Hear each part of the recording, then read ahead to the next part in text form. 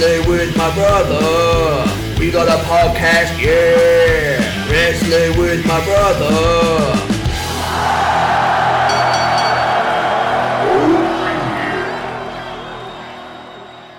Hello, and welcome to the podcast that'll smack the herpes off your lips. It's Wrestling with My Brother. Oh, will we? Will we?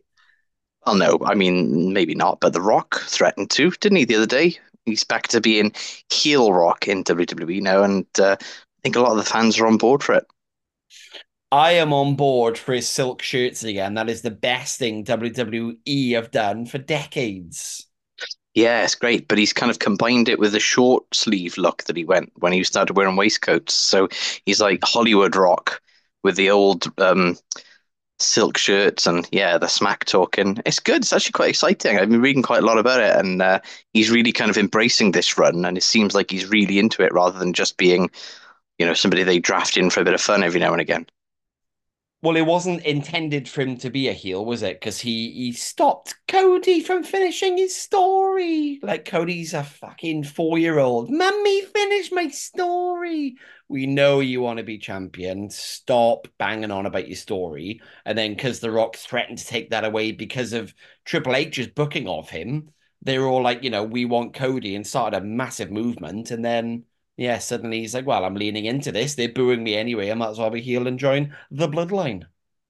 Yeah, it's good. It's a good dynamic. I'm enjoying what I'm seeing and reading of it. All kind of secondhand, of course, because I don't watch it live, or anything, but I am watching clips of it and enjoying it. Yeah, it's good fun. Do you want to tell us what's happening with the other Fed AEW?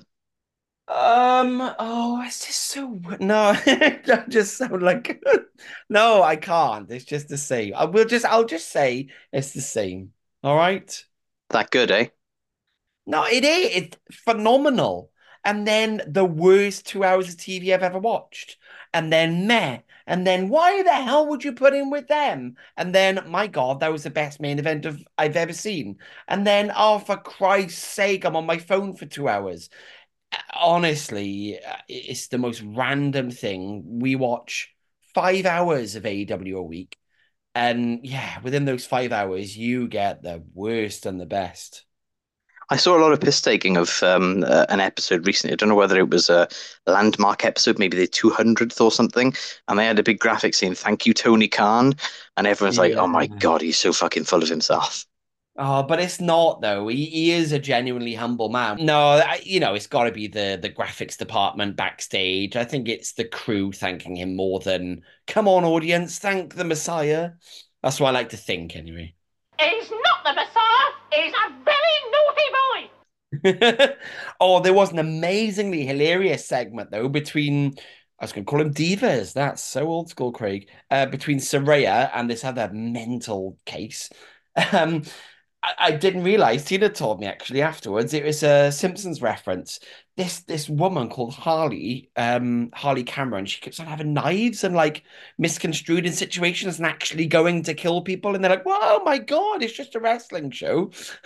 This time she goes, "Aha, and it's my knife again." And Saraya goes, "Harley, that's a spoon." And she goes, you obviously haven't played the knifey spoon game. And she whacks her tit with the spoon. And the internet's gone crazy over it. It's brilliant. Oh, that does sound good. We'll have to pick that for a clip in future. It's a very short promo, but she's like, aha. And she's wild. But she's, again, the term leaning into, she's leaned into this crazy persona and it's good. That comes from the Simpsons episode where they go to Australia and he Yeah, goes, "That's not a knife, that's a knife." And he goes, "Oh, that's a spoon." Oh, so you've played knifey spoony before. that's it. So they play that clip, play the Harley clip, and then play the Simpsons clip straight after. And I didn't make the link because she's got such a personality. I thought it sounded familiar, but yeah, no, we've got Revolution now in March. That's Stearns' last match ever. Crazy old bastard. Until the next one, of course. Until the next one, because as we know, wrestlers cannot stay retired. So yeah, mixed bag overall, but still hanging in there, still keeping up to date with it. It's a mixed bag. The handles are starting to go a little bit, but you're still holding on to it. Yeah, is it a bag for life? I don't know, but yeah, it's a bag for now. Oh my God, can we please call this episode that? Brilliant. Absolutely, I love it. Wrestling with the truth, yeah. Okay, so wrestling with the truth. My turn this week. Craig, wrestle with this truth or lie. Could be either. We don't know yet. Anyway, four men have held the WWF/E Intercontinental and European Championships at the same time. True or false? All four went on to become world champion of some kind. Yeah, you made that sound like four men at the same time held three belts each. It was four men have individually held three championship belts at the same time each. Pedantry with my brother. We love semantics, yeah. Shit, bro, I don't know. He's intercon. So four Triple Crown winners is basically what you're saying. Uh, yeah. Go with Oh, yeah. no, it's so close. And this came Uh, from a clip that you've picked in this episode. So the four men, in no particular order, were D'Lo Brown, Kurt Angle, Jeff Jarrett, and RVD. They've all held the Intercontinental and European Championships at the same time in WWF/E runs. Now, Kurt Angle, obviously multi-time world champion, RVD, future WWE and ECW champion, Jeff Jarrett, TNA world champion. D'Lo Brown did not get a major world championship belt. damn. The phrasing still confused me, but okay. Shall I rephrase it? How do you want me to rephrase it? Too late now. I'm tired, bro. I need a shot of something. Have a shot of wrestling with my brother action with the first clip. Go! God, that was like the word. It's like an advert within the podcast. Oh yeah. All right, yeah. Shit, this is my first clip. This is the aforementioned D'Lo Brown versus AJ Styles at TNA back in the day. Two of the best, and here they go with everything on the line. Ow! Just the strength of D'Lo Brown right now.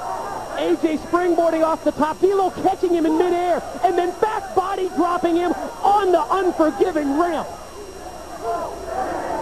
Oh, man. D'Lo slowly getting up to his feet, climbing up the steps, headed back towards the ring. Here he goes. What? No way. What? He is not going to do this. D'Lo to the top? Are you kidding me? No. AJ on the ramp? No chance. Look out. No, he did not. God.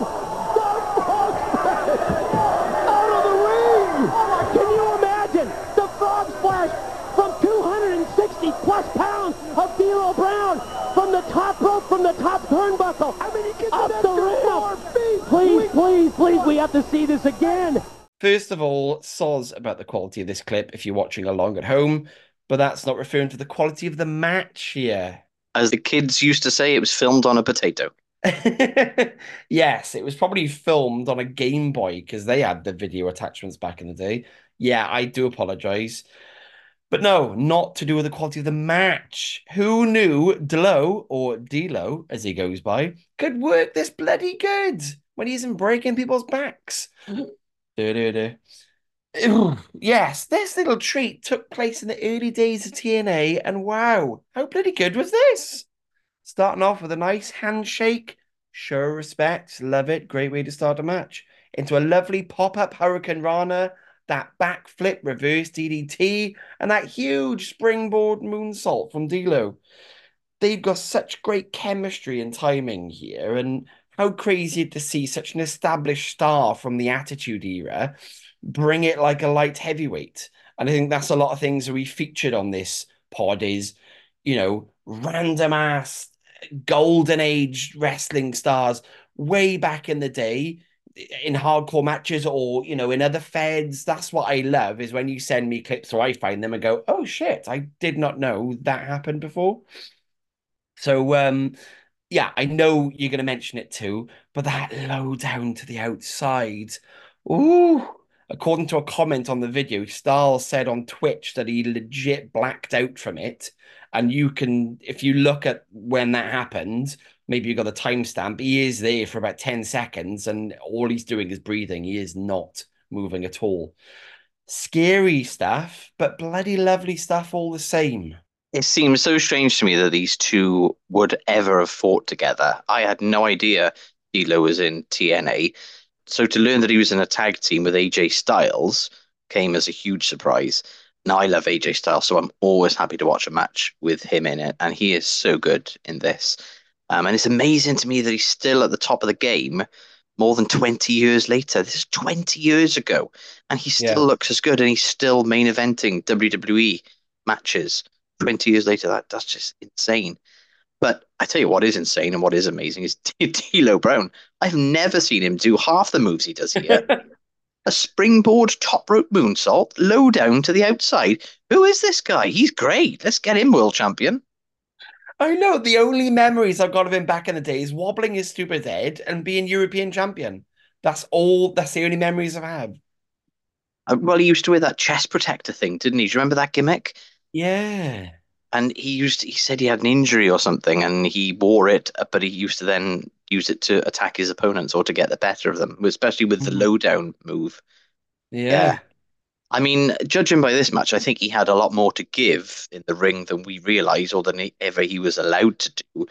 But I guess he just didn't have a strong enough character or gimmick because he just seemed to bumble around the mid card of all these different promotions, really. Obviously, here he had, world championship, world title matches with AJ Styles, a few of them from what I can gather. But he wasn't there for very long. And then he was kind of back and forth, different places and just never really breaking out of that. And yeah, maybe he did have more to offer. Maybe he should have been, in that world title picture. Maybe he should have been the fourth person to become world champion after holding those two belts at the same time. Yeah, I think because he was dicking about with the likes of Midian and Draws, but Prince Albert, like you said, that lower mid card back in the day, you're never going to have 5-star matches with any of those types of people. And it was a different style back then, definitely in the Attitude Era. It was more hard hitting, smash mouth, less AJ Styles, more Stone Cold just kicking the shit out of anyone. So yeah, it is quite sad. But yeah, I mean, I've seen a few matches with him tagging and a ladder match, which looks quite good as well. This is AJ. Maybe we could pick that. But yeah, really good. Do you remember? Oh, I'm trying to remember the names now of the people involved. He was in a really shit tag team, wasn't he, towards the end of his initial WWE run? I think it was called Lowdown, and he teamed up with somebody called Chaz, and it was Tiger Ali Singh. Yeah, that's it. Yeah, Chaz was one half of the Headbangers, wouldn't he? Was it? Yeah, Chaz and Mosh. That was it. Okay, but yeah, they teamed up. Yeah, no, you're thinking of Thrash and Mosh, but yeah, Chaz. I can't even remember who he is. I just remember the name. And they wore turbans and stuff. It was what the fuck? What an awful gimmick. You slipped into a bit of Pacino then. What the fuck is this? What the fuck is a Gruffalo? Yeah, but like I said, he just bumbled around mid cards and really never broke out from that, which, judging by this match, perhaps he should have done. But yeah, it's good pick. Good choice. Well done. Thank you. You're welcome, and thank you for thanking me. Oh, yeah. So it's on to my first clip. This is the 1-2-3 Kid versus Hakushi at WWF SummerSlam in 1995. Here we go. Off the rope. Hakushi. Oh, look at this! What a back body drop that was. Good finishing. And Hakushi now. Oh, right up on the jaw. Hakushi. On one side of the ring, he's a panther-like individual. The Kid trying to get back up. Look out. Hakushi on the way out. Unbelievable. Wait a minute. Hakushi's hurt too. Back into easily. Hurt both individuals. Hakushi, noted to be the modern-day kamikaze. Boy, did he ever take a risk, and I don't think he had to. I know it. You're exactly right. That was not a smart move. This is another one of those matches that I was alerted to from social media. There was a post on Instagram, I think. might even have been Facebook, that said something like, "Is this the most underrated wrestling match of the 1990s?" Something like that. And I think it was up there, definitely. I mean, when you consider the context of where the WWF was at the time, it was, properly suffering. WCW was really taking off. And if you consider the main event of this pay-per-view has been voted one of the worst of all time, it was King Mabel versus Diesel. Ugh. Ugh, I know, stinking up the joint. But matches like this were just not taking place, and I don't think audiences were used to it. It was great. I mean, lots of fast-paced chain wrestling, hip-ups, and that's just in the first minute. And then you've got Hakushi pulling out moves like handspring elbow to the corner, mid-rope splash, handspring moonsault over the top rope to the outside. 10 years later, or even 5 or 6 years later, yeah, this stuff would have been everywhere and people would have loved it. But these moves were just not being done in the WWF in 1995 at all. And is another underrated wrestler, 1-2-3 Kid, or better known as X-Pac. Sean Waltman, he had some really good moves in this. The springboard over the top rope frog splash. I think he probably deserved to be in the world title scene as well, and probably would have been if he'd managed to just stretch his career out a little longer. I think he was too young looking and too small at the start of his career, and then probably too old when he did look the part, perhaps. And Too he did drugged out as well. well. There is that, and he did have some personal issues and injuries, didn't he? I was going to say. Yeah. But yeah, I enjoyed this match. It seemed to be kind of looking towards the future of what was coming for wrestling in terms of smaller wrestlers, more fast-paced action, more high-flyer moves. We've done it again, haven't you? Picking a match that was on my list. I think I saw the exact same social media post as you, and that is the beauty of social media, isn't it? The more than one person gets to see it. Yeah, another hidden gem featuring a popular Attitude Era star as well. It's almost like we're brothers and we know what we're doing on this pod. We do have a lot of weird coincidences. These matches, for anyone that isn't in the know, in the biz, Darren sends me his clips, I send him my clips. We do it in isolation. We don't know what we're getting. And that's a shoot, brother. So yeah, it is weird to see these kind of comparisons. Like we've done it in the past, haven't we? We featured the same wrestler 4 times almost, and it's like we're in sync. Yeah, a great match. Now, I know Hakushi best as, and I'm going to butcher the name, sorry, Shinzei Shinzaki in ECW. I think he was in Heatwave 98, if memory serves me right, in a tag match against Van Dam Sabu. But yeah, these two are so well matched. So much action to call here. It was crazy. You didn't mention. I really thought you would have. It was funny seeing Hakushi doing a version of the Bronco Buster as well. Did you catch that when X-Pac was in the corner? Yes, he did, of course. Yeah, that was X-Pac's move. I remember that. Yeah. Yeah, although we didn't tore his scrotum, so well done, Hakushi. Yeah, that cartwheel backflip to the outside was just chef's kiss as well. Yeah, I just thought it was a great competitive match. And like you said, it did feel out of place because you still had the shouty version of McMahon, the very patriotic red, white, and blue coloring, and all still child friendly. And I just kept on thinking while watching this, if I could just take these two as they were in this match and drop them into the 2024 wrestling scene, they would legit tear it up. Because, I know you're saying about the 1-2-3 Kid looking very young. Well, yeah, well, so's Jungle Boy. They just put boy at the end of his name and make that part of his gimmick. And all the great stuff that AEW is doing, bringing in loads of New Japan stars. I'm seeing as many Japanese wrestlers on my screen now as American ones, which is brilliant to see. And they were ahead of their time. And like you said, they did telegraph a style that was to come, and maybe a little too ahead of their time. And it was the wrong place. They weren't cartoony enough, maybe. Yeah. But I mean, Vince on commentary and King, they were both really into the match, though, weren't they? They weren't selling it down at all. They weren't No. saying that they were taking too many risks. They were blown away by the action. So I think Vince must have seen something in it. I'm quite interested in Sean Waltman's name change as a wrestler because it's quite interesting. Well, it's interesting to me as anyway, maybe not to anybody else, but I'm going to bore you all with it anyway. So he was Sure. initially called the Kid when he was in WWF, and then when he pinned Razor Ramon in a shock match, he was the 1-2-3 Kid because of the 1-2-3. Then when he went to WCW, he became the sixth member of the NWO. So he was called Six or SYXX, which was also 1-2-3 added up. Six. Yeah, took me a minute. Yeah, exactly. And I think he either used the name Six Pack or that became like his nickname. He was known as Six Yeah. Pack. And then when he went back to WWF/E, he was X Pack after Six Pack. So it's a evolution. He should have been called X-Back because he was back where he belongs. Oh, that's good. That is good. But and also I got to pick you up on one thing because it's terrific. You Oh. said about the Bronco Buster tearing his scrotum. He actually teared his anus. Was it his perineum? No, I think it was actually his arsehole. I mean, it's not one of those things you want to Google, is it really? But I do Google think, image, I would have thought. yeah, definitely that one. But yeah, it was a horrific injury anyway. I don't know how you would manage to do that.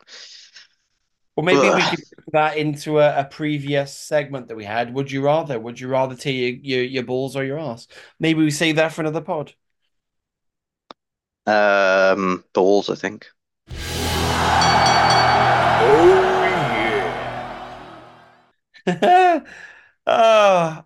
Funnily enough, this is quite a sexual title for my second clip, which I'm just cleverly calling Limp Carino.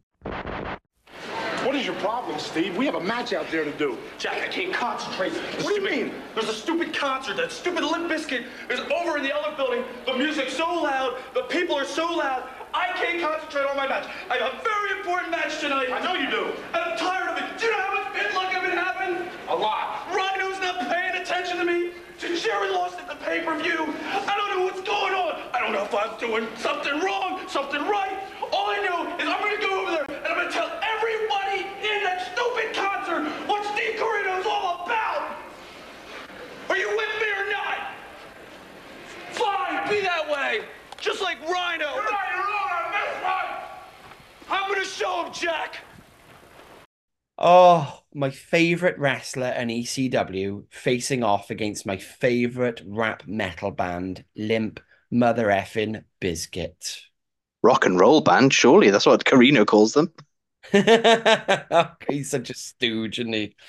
Oh, one of the comments in the video said ECW working with Fred Durst in the 90s is pop culture in a nutshell. And it's quintessential, isn't it? You had this renegade promotion that didn't care about anything they did. It's all about sex, drugs, beer, canes, rock and roll, and the exact same for Limp Bizzle.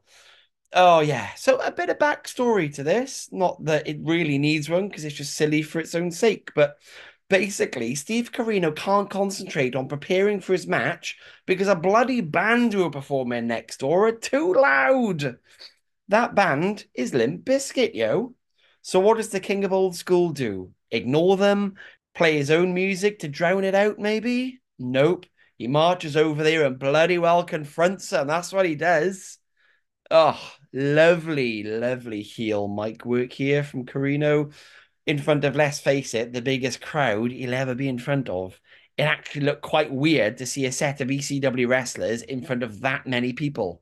And it pains me to say that, but it's true. I still love you, Steve.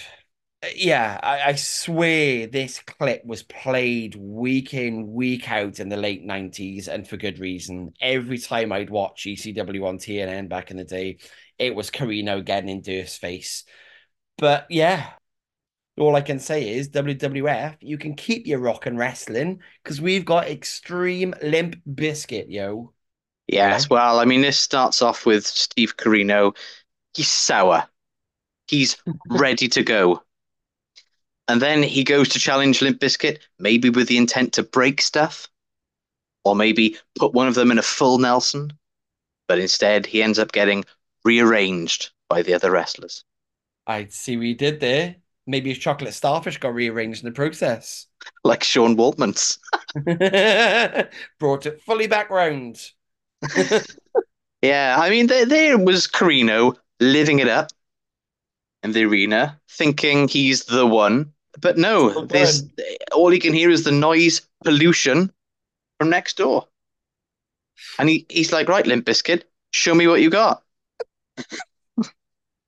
I love that the old man in you, the first thing he did, right, crack the knuckles. Every Limp Bizkit song title, please, because it's way too loud for me to remember now.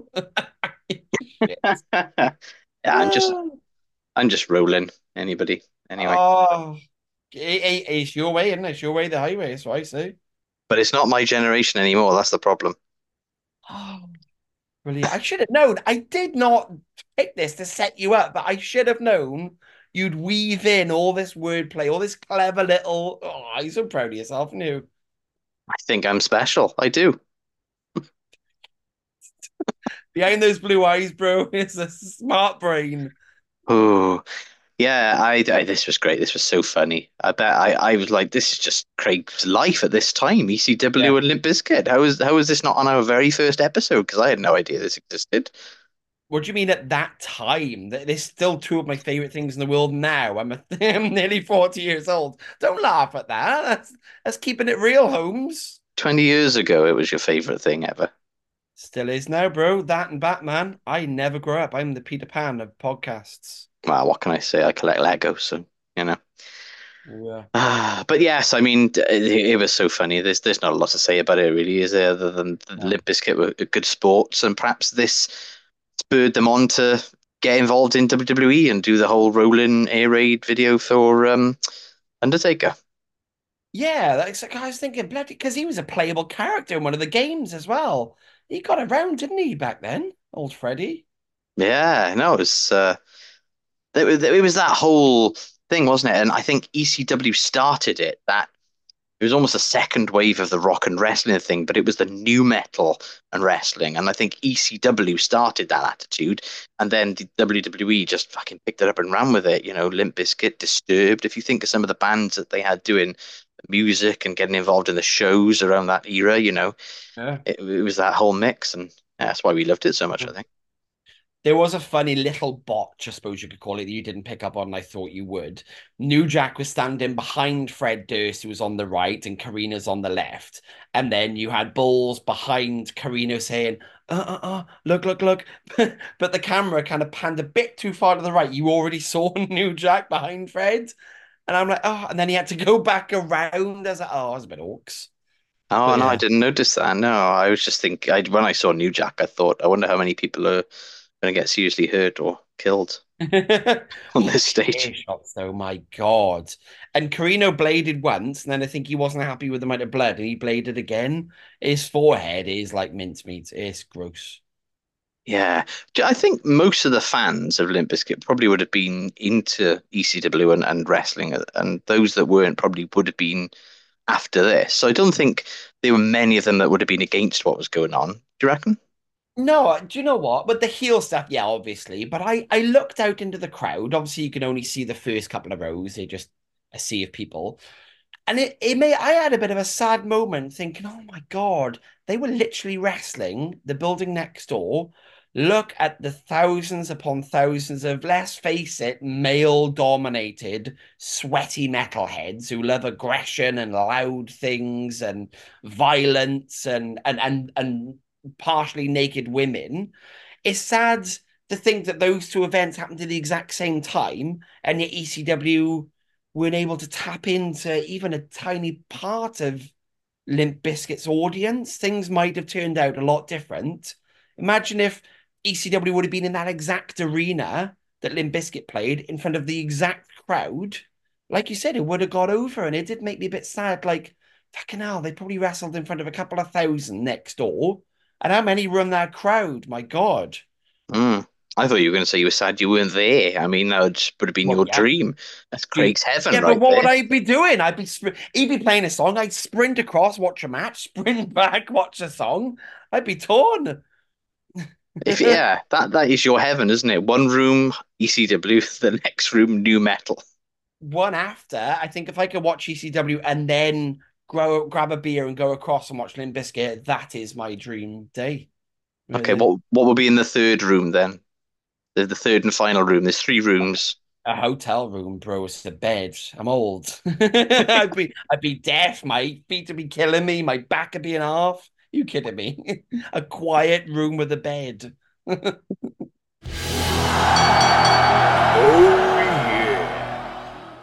Okay, so on to my second clip, final one for this episode. This is the Ultimate Warrior's apology video. It's Vince apology. But not in the Warriors character. I mean, I'm humbly apologizing, but I'm not saying what I'm humbly apologizing for. That's right. right. I know what the gimmick's for, but I mean, what's it for? In 3, 2. I understand that there comes times in everyone's life when they may regret certain things.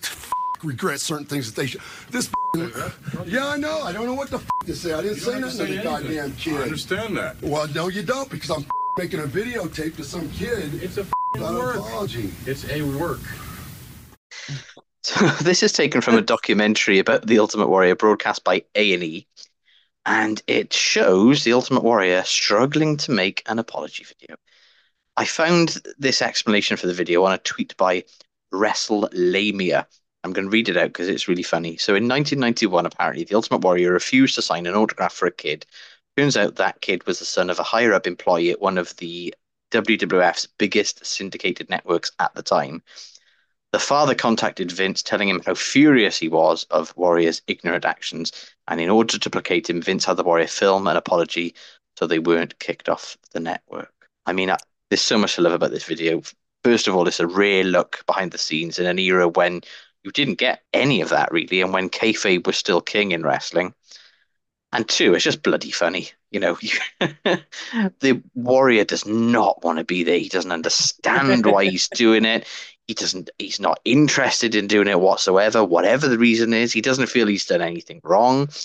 And it just Vince in the background saying, "It's a fucking work." This Warrior just gets more and more frustrated. I mean, I think it's generally known that Warrior was difficult to work with and not especially good with fans either. In Bret Hart's book, he tells a couple of stories about how Warrior basically ignored fans, and even one kid who was like dying and he was there like with a Make-A-Wish thing. Despite the fact he was a huge star and, you know, massively popular with kids, and presumably everything he wanted was that. So, yeah. But having said that, you know, he was in lots of different bad places at lots of different times. And I think from what I can gather, he kind of went around making amends at the end. So, you know, maybe he found the piece that he needed. But anyway, this is still a bloody funny video of a man just struggling to make an apology that he doesn't mean. Oh my God. This is the rarest wrestling clip of all time because both Vinnie Mac and the Warrior are out of character at the start. My head exploded and I lolled so hard because I know you did this to mess with me so that I can't do an impersonation of either of them because for the most part, they were themselves.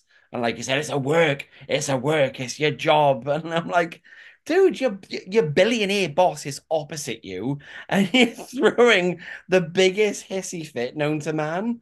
Like, you're not a child, you are a gargantuan, and you're like, fuck, I don't want to do this. It makes no fucking sense. Pulling his blonde hair out. I'm like, grow up. Fuck's sake, we all have to do stuff we don't want to do. It's called being an adult. And it was the biggest dummy out the pram moment ever, wouldn't it? Yeah, and it's mad as well to see him slip out of character because we've seen and featured on this podcast so many clips of him being that manic Ultimate Warrior, making absolutely no sense, just looking to the heavens and talking bullshit and perspiring and waving his arms. And there were bits of that, and then he would become Jim Hellwig again when he fucked up. Just do it again. I don't want to do this. And then he would go into the Warrior and the fans and all that. And then he would go back to Jim Hellwig because I fucked up again. Oh, it's just such an interesting look behind the scenes. I tell you what it did remind me of as well. It reminded me of when we did Mean Gene, wasn't it? And the behind the scenes of Mean Gene. Does he pass the fucking potatoes? Oh, it's time for another one. Him just lighting up behind the scenes. He was so squeaky clean on camera. He's effing and jeffing. I tell you what, this clip reminded me of is our podcast, the way he bungled through his lines. My God, what you don't hear, folks, is how much we fuck up And Darren he's splicing, cutting, editing, splicing it up every single time. But yeah, I think they should have aired this version of it because it was way more entertaining than the actual apology. I think just air it. We'll do it live. Well, I don't think they were actually. This was for air, from what I can gather. I think it was a personal video that he sent to him and his son to apologize and basically to keep them on the network. But yeah, the things you've got to do for your boss, the things you've got to do for work. Like tell me about it. Making an apology video. Have you ever had to make an apology video? Yeah, all the time. Yeah, sometimes it's voice notes, sometimes it's an email. The rare time it's a face-to-face, but yeah, for the most part. Yeah, I just can't help but, upset people naturally. So yeah, it's part of who I am now. That's very sad. I thought you were a nice person. That's the biggest joke of the pod. No, well, mostly after these pods here, I have to send a bunch of letters out and, apologizing for the content and yeah, to our dad and anyone else that could be listening. So yeah. As if anyone fucking listens. Oh, they do. He does. To do what else it reminded me of as well is Michael Scott in The Office. I mean, how many apology videos did he make over the years for various things? Oh my God, he should have been there with the hairspray. I love that for like a solid minute. Oh, yeah, this is weird. I knew that you'd know the context, but it's even weirder because I'm like, oh my God, it's like a minute long, no context. I thought, what the hell is this all about? But yeah, I loved it. Yeah, it was part of a documentary, but when the clip was clipped up and like did the rounds on social media, people didn't know what it was, and I don't think there was any context, and so people were speculating over what the context was. But yeah, WrestleMania said that's what the story behind it was. But it also, like I said, chimes with a lot of stories about Jim Hellwig, Ultimate Warrior, and what he was like back in the day, which not a very nice person to work with, apparently. Much like yourself, bro. So we've look at this shot.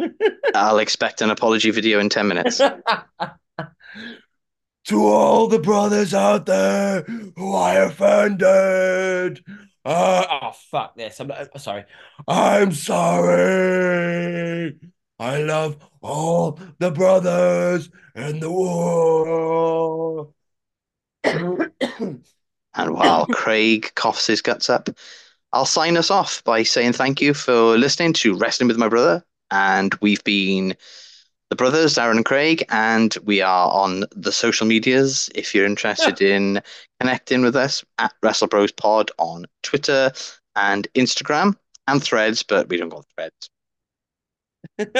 Why did you put the in front of everything then? We are on the computers and the TVs and the billboards and all the listening things. We're on the Instagram, the Twitter, all the social media.